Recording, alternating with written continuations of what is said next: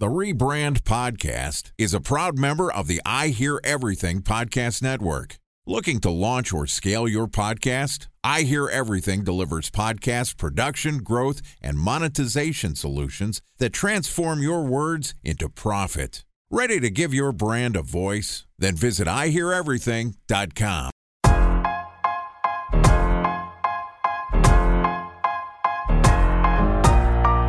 Welcome to the Rebrand Podcast, a member of the I Hear Everything Podcast Network. This podcast tells the stories of world-changing marketing campaigns as told by the people who build them. Ready to hear untold stories behind the brands you love? Then sit back, relax, and get ready for the Rebrand. Here's the host of the Rebrand Podcast, the CEO of the Harkey Group, Scott Harkey. All right, welcome to the Rebrand Podcast, where, as you know, we tell untold stories of world-changing brand campaigns as told by the marketers who are in the trenches building them every day. I'm your host and founder of the Harkey Group, Scott Harkey, and today we're going to discuss strategic rebranding for improved market penetration. Joining us is Kevin Smith, who is the founder and managing member at SmashBrand. SmashBrand specializes in data-driven brand development for consumer packaged goods.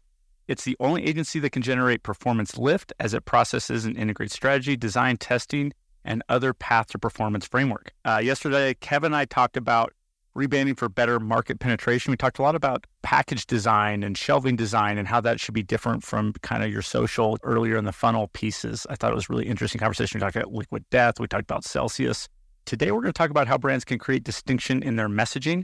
It's almost always messaging as marketing, as we know. And I know a lot of marketers and non-marketers, they always shoot the medium and they say, oh, this didn't work or that didn't work. And we as marketers, I think, know better. We know it's typically about the messaging. So let's dive into that more with our CPG marketing expert, Kevin Smith, founder and managing member at SmashBrand. Welcome back, brother. Thank you.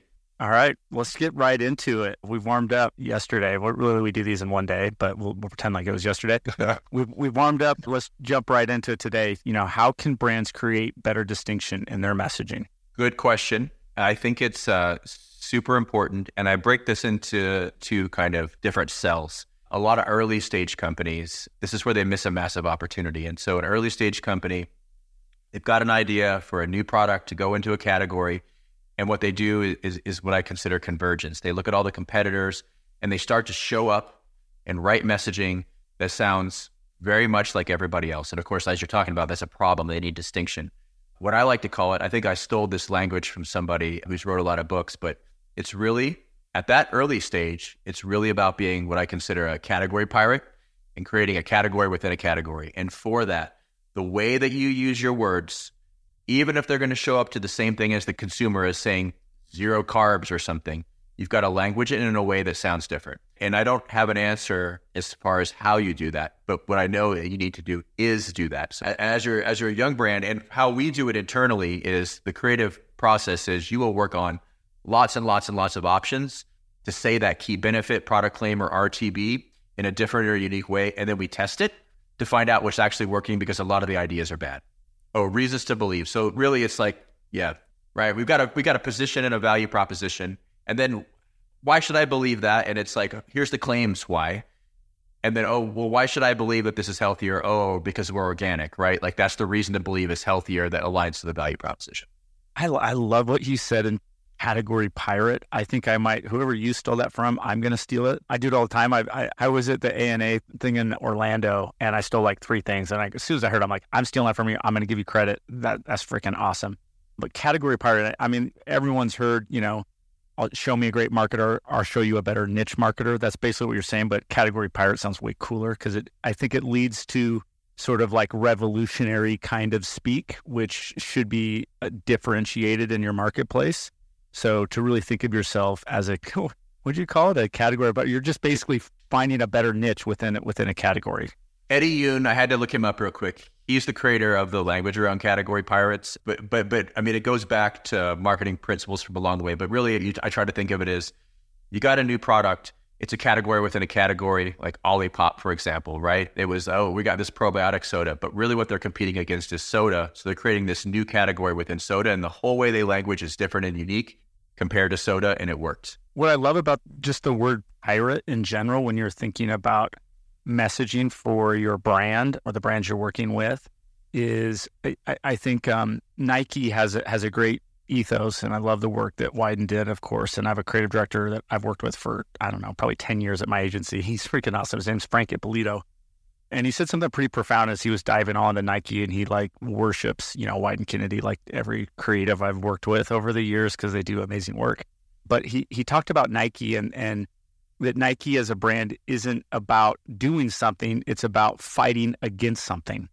And so pirates fight, right? And so as I'm thinking about this, and I just think I would be in a better state of mind coming up with creative when I'm thinking as a pirate, because again, great brands are movements, and movements are groups of people fighting against something. It could be the sameism, it could be diversity, it could be, whatever it is. And so as you're thinking about a category pirate, then you can reverse engineer, I think, your mindset into what are you fighting against? Maybe you're fighting against the energy drink sector like Celsius of not having a healthy option. Maybe you could be in the protein category of protein not actually getting to your muscles or something. I don't know, but I love that. What was the guy's name again on Category Pirate? Because I think that's freaking odd. Eddie Yoon. All right, we gotta look that up later. Let's talk more. This is helpful. Where else can we have better messaging to differentiate? I've always thought of, and I brought this up on the show, I don't think people, that adage of you don't need to really know your competition, like don't worry about your competition, worry about you, like that doesn't work in marketing, I think, because to your point, I don't think it really creates distinction. You need to understand your competition, you need to understand your RTB, as you said it. I love that. And you understand like what consumer trends, like what consumers want in real time, and that's changing, and that's typically the opportunity. But how else would you recommend people thinking about and creating distinction for their messaging? Yeah, and I think you nailed it. I think when I think back on my days as a brand owner, I always tried to not focus too much on the competition. When you do that, you start to kind of converge in on what they're doing and worry about it. So it's like, no, pay their own, like Apple, they don't look at the competition. They do, and they focus heavily on their core mission, and they win. But as an agency, oh my gosh, you have to know the competition, right? Like, so important. They're hiring you to beat that. When I think about really, really good distinctive messaging for me on the agency side, specifically in the context of packaging, it all comes down to brand positioning. And so for me, like it starts there. And it's like, I'm looking at any brand, it was creating my own brand or working on a brand. It's when you sum that brand up into that smallest value proposition or brand position, I think at that, and right, if you're thinking like a category pirate, let's say, this is who we are. This is how we're different. Like it's all summed up right there. So when a consumer reacts to that, they want it more than the other guys, then all of the messaging from there on just has to manifest that value proposition and back it up. And the brands that I see that have like, again, the highest kind of trial rates are the ones that are really leaning into that and not trying to say everything that there is on the front of pack. It's just, this is how we're different. Like you get it. And then a few things that support that are widely different than over here. And a couple things that also bring it in line with the category. If it's a protein, it's like, 20 grams of protein. It's just as much as these guys, checkbox. That's the win. I agree. And I love it. And, one exercise as an agency we use all the time, and it sometimes works really well and sometimes pisses people off, but I think it's effective, is we bring in ads from all their competitions in the category, and we put them all up on a wall, and we call it, and literally every time we call it Sea of Sameness, where everybody's looking the same, fonts are the same, colors are the same, they're saying the same thing, especially in non-CPG. Like if you look at like healthcare marketing is a great example, like all healthcare, like they're saying the same thing. And to your point, and I love the title of the show, distinction is everything, I believe, in marketing, truly understanding why you're different. And the exercise of just going low, medium, and high and where you're playing, like, hey, I'm mid to high. Like I'm not premium brand like Ferrari, but I'm not low end Kia. I'm kind of premium plus from a pricing strategy. And I guess sort of you're understanding a position, but it's truly not really a position. It's just pricing. It's a start. And so I'm amazed at really smart people that create great shit. I've worked with scientists that have created great beverages. You probably do too. Like people that actually have figured something out and created something truly amazing, but it's really not distinctive in a category. Yeah, my favorite saying in the world, I stole this one from somebody too, but it's just the product sells the product. And it's that physical thing that's sitting there. And it's funny because right before this, I just hopped off a presentation where we're branding one of the world's largest brands of protein. And all those retailer audits came in and they were literally titled Sea of Sameness. And you looked at the healthy protein segment and everything's in a white container with a white label. And you take that pack shot from Walmart or whatever, and it's just a wall of white with no distinctiveness. And it's like, well, why? And it's the beginning of the answer as to why the brand is failing on increased growth is distinctiveness, right? When everything looks the same. And I think a great example of that is the case study around Chobani. If you remember that yogurt when it first came out, it was like YoPlay and all of these things there. And they were like, hey, we're going to simplify this. They made a unique form factor and it was all white. It was very simple. When it came out, I was like, what's that? And then they just took off. But now you notice when you look at that set, everything started going to all white and simplified language. And then they had to rebrand again, which is what happens because they all converged on them. Uh-huh. And I truly believe in terms of package form makes a big difference too. As you probably know, if you look at Fiji water versus competitors or, really any other distinctive kind of just small packaging kind of difference, which is very expensive, but it gets some differentiation for sure. Yeah. If you want a couple cool facts so there's a lot of science around something called distinctive assets. There's the Bass Institute, I think is the one who's Jenny Romiak is her name. Tons of research into there, but they've now modeled out and proven exactly like if you're building a brand, the things that are going to have the highest payoff with distinctiveness. There's 9 of them. Pack form is one. It's really, really high on the chart if you can do that. The number one is actually a character. You can think like if I was asked to, hey, if I show you a tiger, you're going to instantly recall in your mind probably cereal, Tony the Tiger. But yeah, character and pack form are 2 of the highest forms of distinctiveness you can have as a brand. That makes a ton of sense. And I'm a big believer in characters, like, a lot of marketers. And I love back in the day, I grew up on Tony the Tiger and Jolly Green Giant and Captain Crunch, back in the cereal days, wars, Disney, of course, and Disney's a client. So, I bought into all that. But we had a guest on the day before yesterday. So right before yours, just really check out Maxwell is the guy's name. And he's, award-winning filmmaker. He makes all his films on cell phones, which is pretty unique. And he has a whole story arc and follows, Hollywood story arc. And one thing he talked about is what makes great stories and what makes great performing brand stories now, especially in a social world, is all about a guide. And this kind of blew me away. And he talked about Star Wars as, Obi-Wan Kenobi and Yoda, they were guides. And human beings love to see a struggle and then a guide get them out of the struggle. And a lot of brands, they're putting themselves as the champion of the story where they should be finding a guide that is helping the consumer be the champion of the story. And that's kind of the opportunity in the market. And it kind of blew me away and reframed my thought process around spokespeople, which now you see a lot of celebrities do that I'm a big believer in. Back in the day, heavy characters. So, what you said makes a ton of sense, but I don't know why I wanted to talk about this because I had a great time on the podcast yesterday. It was when really rethinking how I would set up a story and content, especially social as a brand, where I would make the consumer the hero. They would find the brand that solves some problem in their life, but yet there would be some sort of guide helping them through that. And that's what's successful in terms of Hollywood story arc that's also relatable to brands. So I don't know if you have thoughts on that or you've seen that, but you should check out that podcast from Maxwell. It's freaking cool. I have seen that. So there's a book, I think it's around 8 years old. It's called StoryBrands. And it's basically the framework. He probably talked about that. It's the framework. Yeah. 100%. Yep. So I'm not a believer of StoryBrand on pack where I deal with, but I think it's amazing, like I was mentioning, as you move up in traditional marketing of bridging it in then. Yes. And I'll tell you, even like when my last brand that I owned, I built all the marketing around. My business partner was like, hey, I read this book. You should check it out. And it was that book. And so we tried to figure out how can we make the consumer the hero in the story, not our product.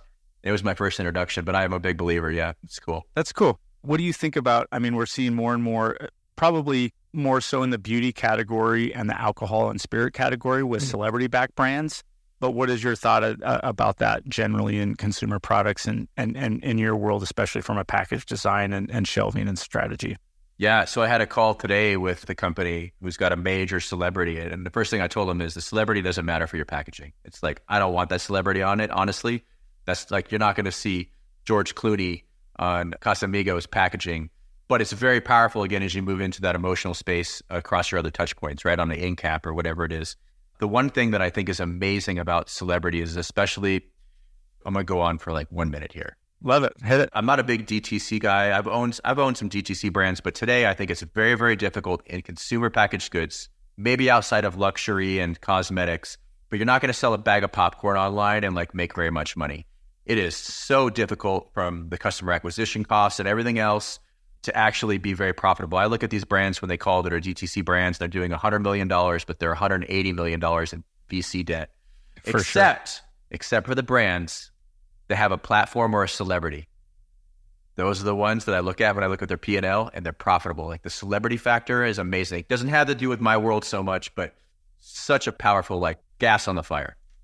Agreed. And, you know, the days, in my opinion, of creating a D2C brand from scratch to $25, $50, $100 million are over. The people that have done that and been successful now are going into retail. If you look at Blue Diamond and all the others that were successful D2C brands, they didn't keep doing D2C and make high margins. They actually went to retail because they built a brand and they knew the next step for scale and more eyeballs and actually cheaper cost per acquisition than paying Facebook and Instagram because the costs have gone way up and the data is not as good. So yeah, to your point, I totally agree.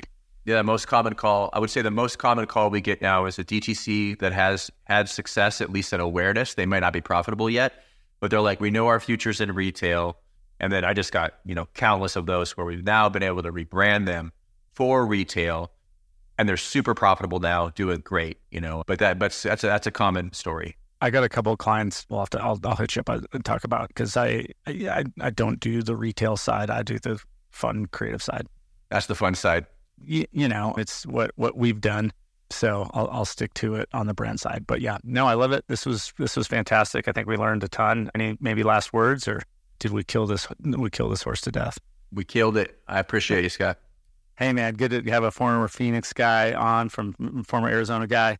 Kevin Smith, thanks for joining us. If you want to find him, find the LinkedIn profile in our show notes. If you want everything about Kevin and don't want to take notes right now, maybe you're in the car, just go to rebrandpod.com and we'll have all the summaries and episodes and contact information. It is your spot in case you miss something, or your spot to maybe direct somebody who wants to be on the show or learn more. Rebrandpod.com. You can find me on social media. I love connecting with more marketers. It's just at Scott Harkey, LinkedIn, Twitter, Facebook, whatever else, TikTok. You'll find me. Just at Scott Harkey, Harkey. If you haven't subscribed yet, that's our KPI. I want to say 6,000 plus marketers to subscribe to the show, because we want to have best marketers talking marketing and just no bullshit, like getting right down to the nitty gritty of brand and marketing. So that's it for today. But remember, it's never too late to rebuild, reboot, or rebrand.